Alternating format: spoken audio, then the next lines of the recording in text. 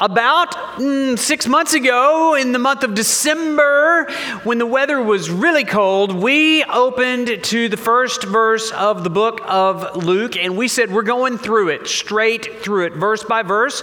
And so we're about at chapter 9, but if you've been along with us through that journey, what you have discovered is that Luke is writing to answer a very specific question that his friend Theo is asking, and Jesus is asking of his disciples. We're going to see that question here this morning in Luke chapter 9. But before we get there, I want you to go all the way back to chapter 2. And we're going to briefly survey what we've learned so far. Does anybody know in popular culture what an Easter egg is? Now, if you're thinking of like a hard-boiled egg that you paint and hide for children to find, that's not what I'm talking about. Do you know what an Easter egg is in a movie or a series or something like that? It's something that the screenwriter or the author will drop along the way as just little hints, little clues to kind of connect the dots so that when the whole picture envelops, you'll be able to go back and say, like, oh, I remember this that connected to that and this other movie over here and that one that was 25 years ago.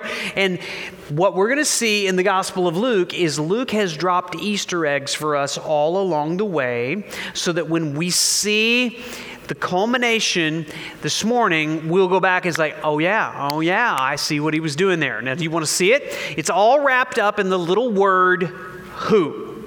That's the Easter egg that he drops all along the book. So go back to chapter 2, and the question that Jesus has asked is this. Most important question in human history: who do you say I am? And how you answer that question determines everything about you. So Jesus says, who do you say that I am? And yet Luke has been dropping Easter eggs all along the way to answer the question. Luke chapter 2, look at what the angel said in verse 11. For unto you is born this day in the city of David a Savior, who is Christ the Lord.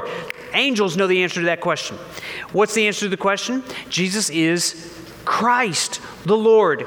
Not only do angels know the answer to that question, demons know the answer to that question. Keep going in Luke. Flip over to chapter 4. You got your Bible up? Look at chapter 4. Skip all the way down to verse 34. And notice we have a quote from a demon in the Bible. Ha! Wouldn't you expect the first word of the demon to be, ha? That's what he says. Ha! What have you to do with us, Jesus of Nazareth? Have you come to destroy us? I know who you are. The Holy One of God. What's the answer to the question? Who do you say that I am? He's the Holy One of God. Even the demons know that. Now let your eyes go to chapter 5. Go all the way down to verse 21, and we're introduced to these scribes and Pharisees that are learning who Jesus is. And the scribes and the Pharisees began to question, saying, who is this who speaks blasphemies? Who can forgive sins but God alone? Who is Jesus? Oh, he must be God because he forgives sins. Look at chapter 7. Keep going, flip the page. Don't you love that sound in church? They hear that sound? That's a cool sound, right? Look over at chapter 7, look at verse 20.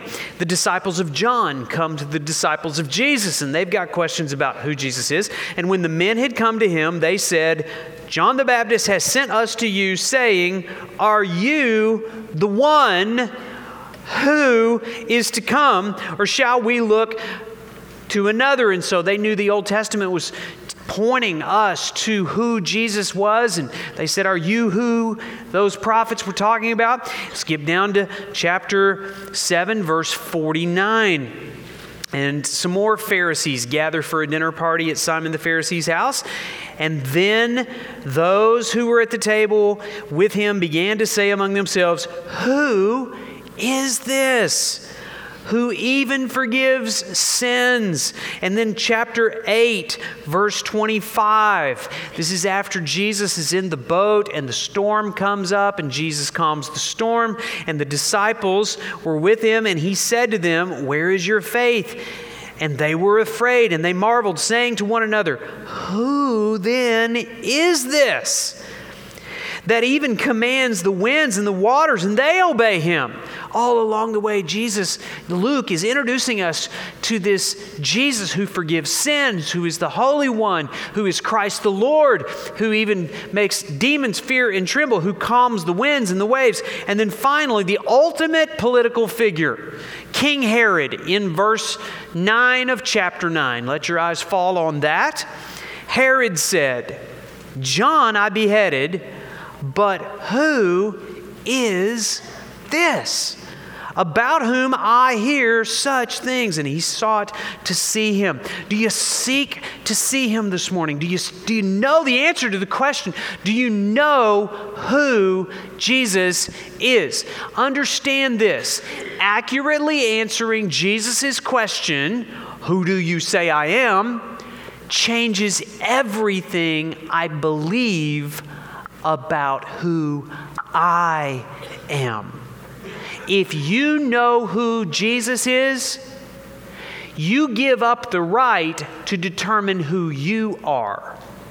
If you say Jesus is Christ the Lord, that means He gets the authority to define who I am. This is not an inconsequential statement. It changes everything about you. And once you are convinced of who Jesus is, you surrender to Jesus the right to determine who you are. And here's the great thing about true disciples. When true disciples answer Jesus' question, "Who do you say I am?" do you know what true disciples do? They turn and flip the question back to Jesus. Once true disciples accurately answer the question, "Who do you say that I am?" they ask Jesus, "Jesus, who do you say I am?" You have the right to define everything about me. So do you know Him? Do you know the answer to the question? Is He defining who you are? Is He changing who you are? I have never watched an entire episode of The Bachelorette. And I hope you haven't either. But I understand this season's episodes are a little controversial, because The Bachelorette in this year's season identifies as a Christian. And she's been very bold about her faith and her allegiance to Jesus. But this has created a little bit of tension, because she also has been very physically involved with some of the bachelor, what do you call those guys? Bachelors, right? That are suiting her and courting her. And so there's scenes that are like less than like appropriate. And so, but I'm a Christian, and yet this is what we do. And so she does an interview, and the interviewer asks her to resolve some of the tension. And this is what the Bachelorette says. She says, "Regardless of anything I have done, I can do whatever. I sin daily, and Jesus still loves me." That's true. "It's all washed. If the Lord doesn't judge me, and it's all forgiven, then no man, no woman, nothing can judge me. Nobody's going to judge me. I won't stand for it." Now listen, that is true. I am not the judge of The Bachelorette. You are not the judge. There's only one judge. We'll all stand before the judge. But The Bachelorette's identification as a Christian misses and ignores Jesus's demands on her discipleship.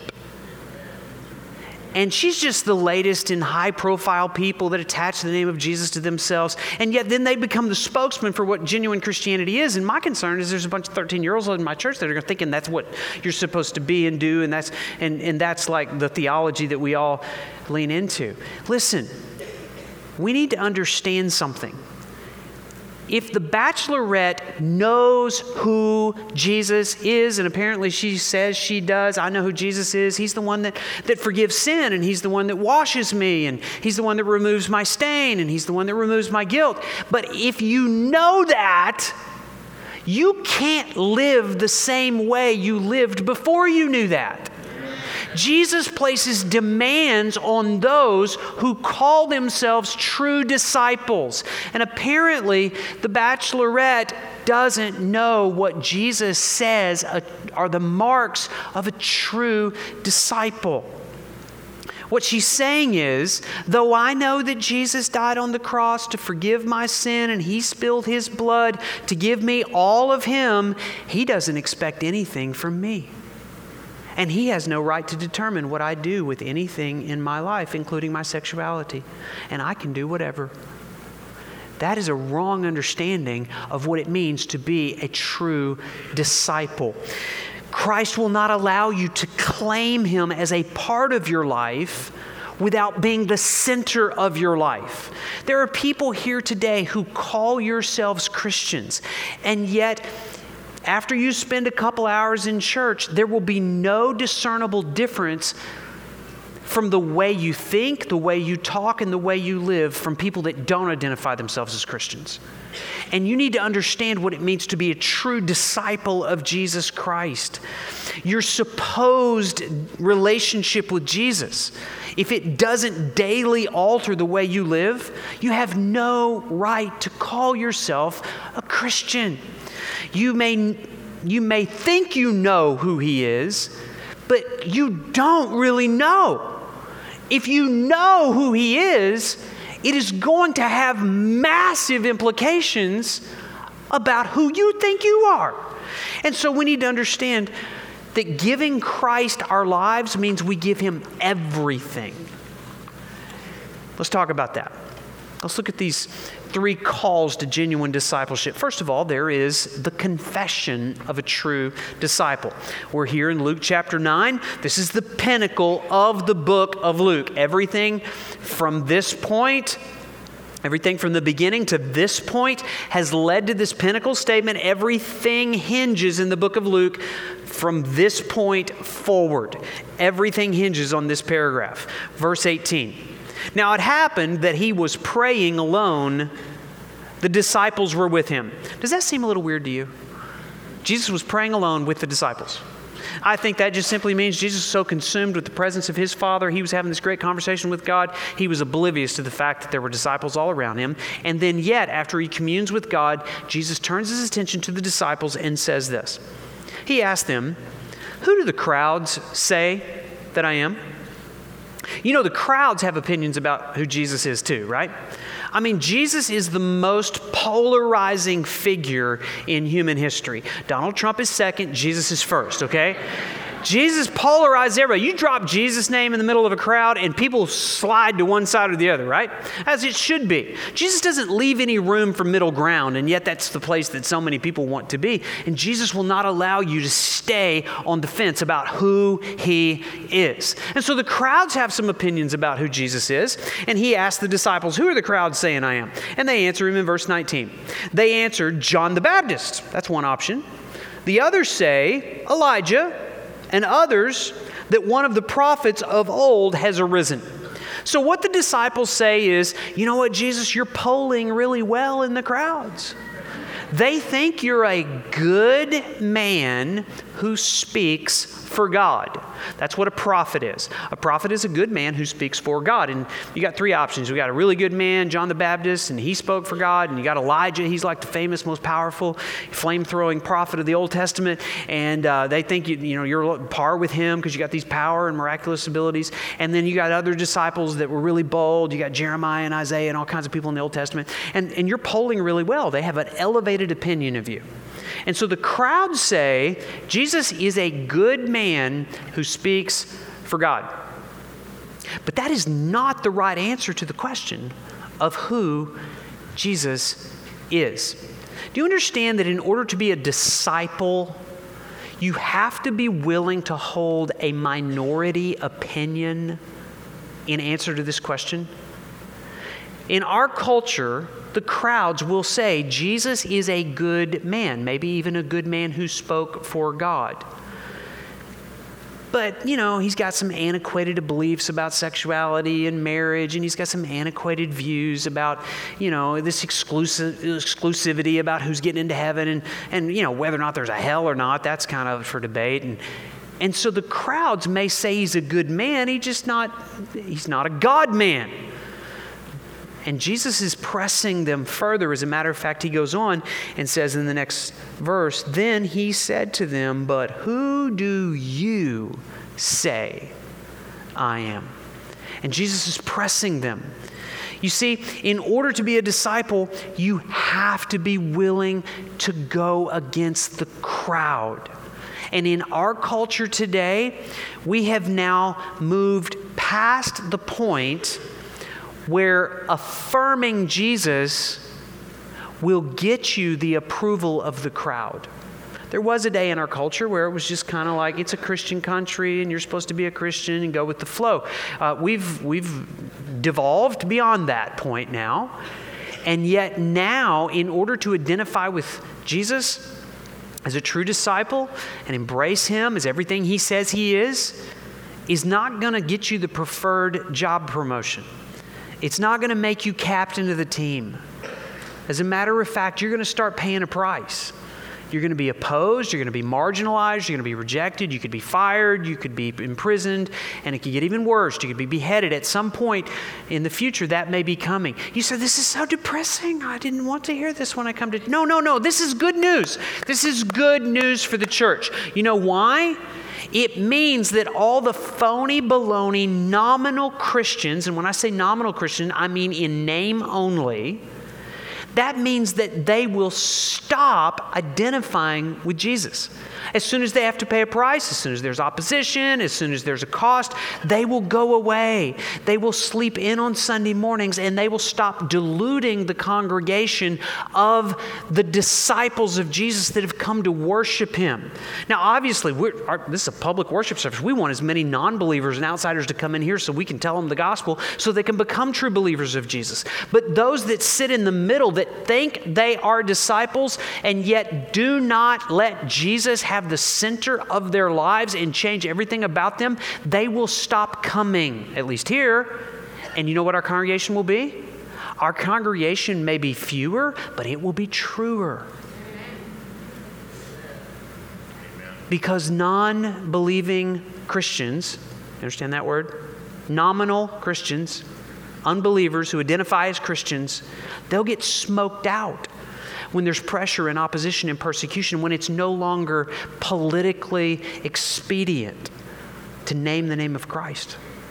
That is the call of true discipleship, to confess something different than the crowd believes about Jesus. I was talking with, by the way, what's the question here? What's the answer to the question? We need to answer the question. There is an answer to the question. Peter, the disciple, answers the question. Here's the answer to the question, "But who do you say that I am?" And Peter answered and said, "I say, you are the Christ of God." Do you know how much power there is packed in those four little words? Peter didn't say you're a Christ. He said you're the Christ. The exclusive representative sent from God, by God, as God, to reconcile us to God. You say, "I'm confused." That's what it means to be a disciple. It means to be a little confused about the Trinity. But it also means that we rest in the truth that there is a representative sent from God, by God, as God, to reconcile us to God. The Christ, the word Christ, it's not Jesus' last name. Does everybody understand that? It's not Jesus' last name, all right? It's a title. It actually might better go in front. The same way we would say President Trump or President Obama, we would say Christ Jesus. It's a title. And what it means is Messiah. It means rescuer. And so God has sent the rescuing Christ to redeem and save sinners, very specific purpose, sinners from sin. Now, Peter didn't understand all the implications of what he was saying. We're going to find out that in just a minute.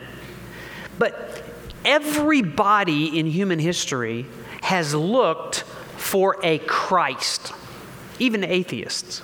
You say, well, what do you mean? People are looking for something or someone to rescue them. Rescue them from their anger, their temper, their money problems, their health crisis, their relational issues in marriage. And everybody here today is looking for a Christ. The problem is we look too we look too shallow. We think our deepest problems are our money issues or our anger issues or our relational issues. And our issues are so much deeper than that. Most people never look for a Christ at the deepest level of their need. And what Peter was saying is, we need somebody to rescue us. But probably in Peter's mind, in the disciples' mind, in the crowd's mind, they were thinking their deepest problem was, we're the people of God, and yet we're under Roman oppression. We need a political Christ. We need somebody to obliterate Herod. We need an opposing army to liberate us, our country, and that's what we really need. And Jesus didn't come to be a political savior. He came for a very specific purpose, to rescue sinners from their worst enemy, not the Roman government, from their sin. And because of their sin, their worst enemy was themselves. And because their selves had sinned, their actual worst enemy at their deepest level was who? God. They had made themselves enemies of God. And they needed a Christ to rescue them from God. They were standing under the judgment of God. And if you have not yet received Christ, you are standing under the judgment of God. The question is, do you know who can save you from the judgment of God? The answer is Christ. But most people never look for a Christ to save themselves from the judgment of God because they don't think that's their problem. They think their problem is their low bank account, or the fact they don't have a boyfriend. Most people don't look for Christ because they never look at their sin. And Peter was identifying Jesus was the one, the only one, sent by God to rescue them from the judgment of God. That's the confession of a true disciple. Have you connected those dots? Have you publicly confessed, I am in need of a rescue from the judgment of God because of my sin, and I'm confessing Christ is the only one who can rescue me from my sin and the judgment of God? Have you made that confession? It's a public confession. And it goes so much deeper than saying, now I can do whatever I want to. The confession of a true disciple, and then the price of a true disciple. Look at verse 21. And he strictly charged and commanded them to go out and tell everyone. Is that what your Bible says? Don't let me get away with heresy up here, folks. Did you read that in your Bible? Or does your Bible say something different than my Bible? Oh, he's playing a trick. He's just trying to get me to pay attention to the sermon, isn't he? Yes, he is. So what would you expect verse 21 to say? Peter just said, you're the Christ. You'd expect Jesus to say, well, go tell everybody, would you please? That's not what he says. He says completely the opposite. He strictly charged them, verse 21, and commanded them to tell this to no one. You know why? There's nothing more dangerous than a disciple who knows Jesus in his head and it hasn't yet penetrated to his heart.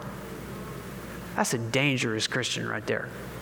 And there were things about Jesus that Peter had yet to learn. As a matter of fact, Jesus wanted him to understand, Peter, you may know who I am, but you have not yet learned what I came to do. So let me tell you what I came to do. Verse 22. Saying, the Son of Man must suffer many things. Does that sound different than the first 9 chapters of Luke? It's absolutely different. And be rejected by the elders. Wait a minute, I thought he just had a crowd of 20,000 people when he fed the 5,000 men plus women and children. And scribes, and he must be killed. Killed? What? You've got all this power over demons and authority over winds and waves. You rescue us from being killed when we were in the Sea of Galilee and the storm. What do you mean you got to be killed? and on the third day be raised. You understand? Peter did not yet have an accurate view of the price that Jesus would pay to make someone a true disciple. It was going to cost him suffering and rejection and death on a cross. And so he says, Peter, before you go tell everybody this, you need to have an understanding that we aren't getting this mission done without the cross. It's the price tag for sin. And if you're going to follow me as a disciple, you need to understand, you've been following me to this point for 2.5 years. The events that occur up to this point in chapter 9 in Luke took 2.5 years. From this point on, the next 6 months will be a journey to the cross. This statement by Jesus, this conversation that he was having with the disciples, it took place in the farthest northern region in Israel in a place called Caesarea Philippi. You can still go there today. It's a beautiful place. But every step Jesus took from that point forward led him to Jerusalem, to suffering, to rejection, to the cross, to the tomb before he was raised. Now, do you still want to follow me? Because it's not going to be an easy journey. Up until this point, you thought I came to make your life easier. I mean, I could feed 5,000. I could heal people from diseases. I could cast out demons. I made your life pretty easy, didn't I? Well, it's going to get harder now, because the price of a true disciple is death on a cross. And Jesus was demonstrating his willingness to come and not conquer, but to suffer, not kill his enemies, but die for his enemies, not to be applauded, but to be rejected, not to be raised in popularity, but be raised from the dead. And Jesus is saying, don't be surprised, fellas. We're going to the cross. It has a design. It has a purpose. It's not a surprise. It's exactly the reason I came, and you guys need to be ready for it. That's what he's saying. Is the price of becoming a true disciple was paid by Jesus on a cross as he atoned for our sin. And so the crowds are going to decrease. His popularity is going to diminish. Life is going to get harder, and the cost will be greater for becoming a true disciple. And yet, it's the very worth and value that Jesus places on people like you and me that gives us the motivation to continue to follow him. He did all of that for me. He bled out for me. Well, yeah, Jesus, what do you want from me? You're going to die for me? A true disciple says, I will live for you. That's the definition of a true disciple. Here's the last thing. The proof of a true disciple. Notice verse 23. And he said to all. You see the word all in verse 23? Please underline that. If anyone. Do you see the word anyone in verse 23? Please underline that. If anyone would come after me, let him deny himself, take up his cross daily, and follow me. All true disciples are characterized by denying themselves, taking up their cross daily, and following Jesus. If you are not denying yourself, taking up your cross, and following Jesus, you are not a disciple. You say, well, wait, come on. I mean, like, disciples are like these really sold out, radical Christians. I'm just an everyday, ordinary, remedial Christian, and I got issues. There are not two kinds of Christians. There are disciples and there are people who are not. And if you are going to be a follower of Jesus, the characteristics of your life will be daily denying yourself, daily taking up your cross, and following Jesus. Notice verse 24. For whoever would save his life will lose it, but whoever loses his life for my sake will save it. For what does it profit a man if he gains the whole world and loses or forfeits himself? There's interesting paradoxes in Jesus pressing this further into Peter. Remember, he's talking to people that he's about to invite to come and suffer with him. And he's making them count the cost. What's the proof of a true disciple? He tells us it all has to do what you do with your life. Now, I want you to look. Do you see in verse 24 the word life? Whoever would save his life will lose it. But whoever loses his life for my sake will save it. The word life there, what does that mean? In order to be a disciple, I have to die. I lose my life. How do I save my life if I lose it? What is he talking about? The key is in understanding the Greek word behind the word life there. There's two Greek words for life. One is bios. But you get the word biology from it, right? It means life. It means physical life. Another word is psyche. We get our word psychology from it. It means soul or self. Guess which word he uses here? Not bios, not physical life. He's talking about your true self, your inner self. What is he saying? In order to be his disciple, you have to you can't be committed to saving yourself, protecting yourself. You have to be willing to forfeit yourself, to lose yourself, to surrender yourself to Jesus. And if all you are intent upon is guarding your rights and guarding yourself, then Jesus is saying you're going to lose yourself and you're going to lose eternal life. And so the test of true discipleship is what you do with your true self. And what Jesus is saying is he demands my daily self-denial. You know, the default condition of the human heart is self-gratification. What I eat, what I feel, I just want as much as I can get. The default setting of my life is self-fulfillment, self-advancement, self-esteem. That's why you can go to Barnes & Noble and there's a whole rack of self-help books. Even in the church, we can confuse discipleship with self-improvement. There's a class on how to manage your money. If I learn to manage my money, it will help myself. Oh, here's a class on marriage and parenting. Well, if we could have a little peace and calm around here, it would help myself. Listen, discipleship is not about helping yourself. Discipleship is about denying yourself, denying your rights to self-gratification and self-fulfillment and self-advancement and even self-help. So when Jesus calls me to daily self-denial, he is calling me to surrender my rights. And then Jesus demands my daily dying to self. It's the term that he used, take up your cross daily.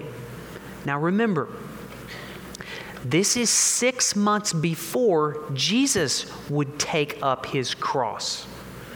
He's calling his disciples to take up their cross. They would be very familiar with Roman crucifixion, where they would hang a guilty criminal on a cross, nails through the hands, nails through the feet, until he would suffocate himself because he couldn't pull himself up any longer to breathe. And Jesus says, you want to be my disciple? Crucify yourself. Not once, daily. Still want to be my disciple? You still think you know who Jesus is? Are you willing to be crucified daily to endure torture and pain and mistreatment and opposition and rejection in order to follow Jesus? What is he saying? He's saying that all of us have these appetites that in ourselves that are unhealthy to us spiritually. And because Jesus wants us to have eternal life and spiritual life, we have to deny immediate gratification for delayed glorification. That's what he wants for you. That's what he's offering to you. But it only comes to those who are willing to die to self. Interestingly here, who is he telling to deny self? Think about it, just on an individual basis. He's telling myself to deny myself.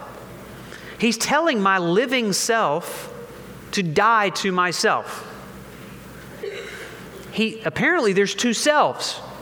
There's one that dies and one that crucifies. And once I crucify the old self, now there's a new self. There's a new life that follows Jesus in abandon. It's not just becoming a corpse. It's becoming fully alive with the life of Christ, to follow him, to pursue him, to love him, to worship him, to serve him. And so Jesus demands my daily dying to self. But listen, it doesn't stop there. Jesus determines my daily direction. It's not some passive death. It is an abundant, energetic, intentional life to move in the direction Jesus is moving. It's to go where Jesus is going. It's to think like Jesus is thinking. It's to be on mission with him. And so how do you do this? Notice the word daily. We do this every day. We get up every day. We say, Jesus, I'm here for service. I just want you to know before I get myself into all kinds of trouble, I die to myself. My ambitions, my agenda, it is on the altar, it's on the cross, it's crucified. And so where do you want to go today? I will follow you. Now, I've got a tendency to follow other things and other people and other voices. I'm dead to those voices. I'm here to follow you. And we do that daily. By the way, where would you hear Jesus' voice telling you where he's going today? Right here. That's why the first thing you should do every morning before you check your Facebook and your Twitter account and your Instagram feed is to get your face in the book so you can know where Jesus is going, not where all your friends went last night. What do they call those people on Instagram? Oh, followers. Understand this. Discipleship begins at the point we surrender to fully and finally follow Jesus. This has to happen for every true disciple. There is a point in your life that you make the decision once for all who you're following.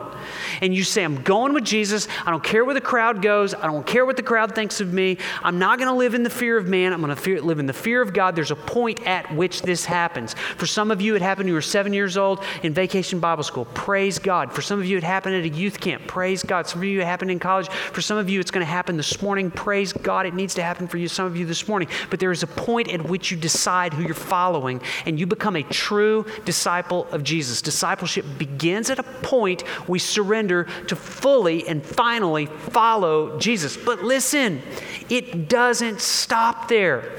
Discipleship is not just a point. It is a journey that continues with daily decisions to follow Jesus into new areas of surrender. You may wake up one morning and Jesus has put his finger on an area of your life he wants you to surrender today. If you say no to that, that's the moment at which your discipleship stops. And you can't go any further with Jesus. And so every day is a daily decision to take up my cross, deny myself, and follow Jesus. There's one more verse here. Look at verse 26. For whoever is ashamed of me and my words, notice not just Jesus, but his authoritative teaching on every subject. Are you ashamed of anything Jesus taught? Do you know the reason why people don't follow Jesus? It's not out of fear. It's out of shame. They're ashamed of the teaching of Jesus. They're ashamed of the words of Jesus. They're ashamed of the life of Jesus, which served and humbled himself and bled out on a cross in apparent defeat. Who wants to be associated with that? But notice, he says, whoever is ashamed of me and my words, of him will the Son of Man be ashamed when he comes in glory and the glory of the Father and of the holy angels. He lets them have a preview of what's coming. There's glory coming, but it's on the other side of the cross. No cross, no glory. And the first time Jesus came, it was a life that led to the cross. The second time he comes, it's a life that leads to glory. And you're not getting the glory if you don't go to the cross. As Jesus hung there on that cross, if you were to ask him, Jesus, why are you dying for me? He would answer you and say, because I am not ashamed of you. No matter how ashamed you are of yourself, you've never done anything that shames Jesus. He is willing to die for you because he is not ashamed of you. If you ask a true disciple, why are you living for Jesus? The answer would be, because I'm not ashamed of Jesus. Are you ashamed of Jesus? Do you boldly, publicly confess him? Do you live for him, knowing that he died for you? Or do you have a cavalier attitude that says, I can do whatever I want to because Jesus died for me and he makes no demands and no claims on my life? That is not a true disciple. We're going to receive communion here at the end of this service, and this is one of the most visible ways for us to acknowledge that we are a follower of Jesus. The ushers are coming and they're going to distribute these elements right now. And as they distribute them, let me just say, this is only for true disciples of Jesus. If you're not yet a fully and finally, if you've not fully and finally come to the point of making the decision to follow Jesus, just let this tray pass. But for most of us, if you'll take that cup, you'll notice both elements are in the cup. Just hold it there. We're going to come back and receive these in just a moment. But I want us to take a time. The scripture says that this is a time to examine ourselves. This is a time to surrender afresh and anew, to contemplate the price that was paid for our sin, so that we can get to the place we have a heart abandoned to the Lord. Nick's going to lead us in this song, and let this just be a reflection, a time of communion with the Lord to examine, am I really fully and finally following Jesus as a true disciple?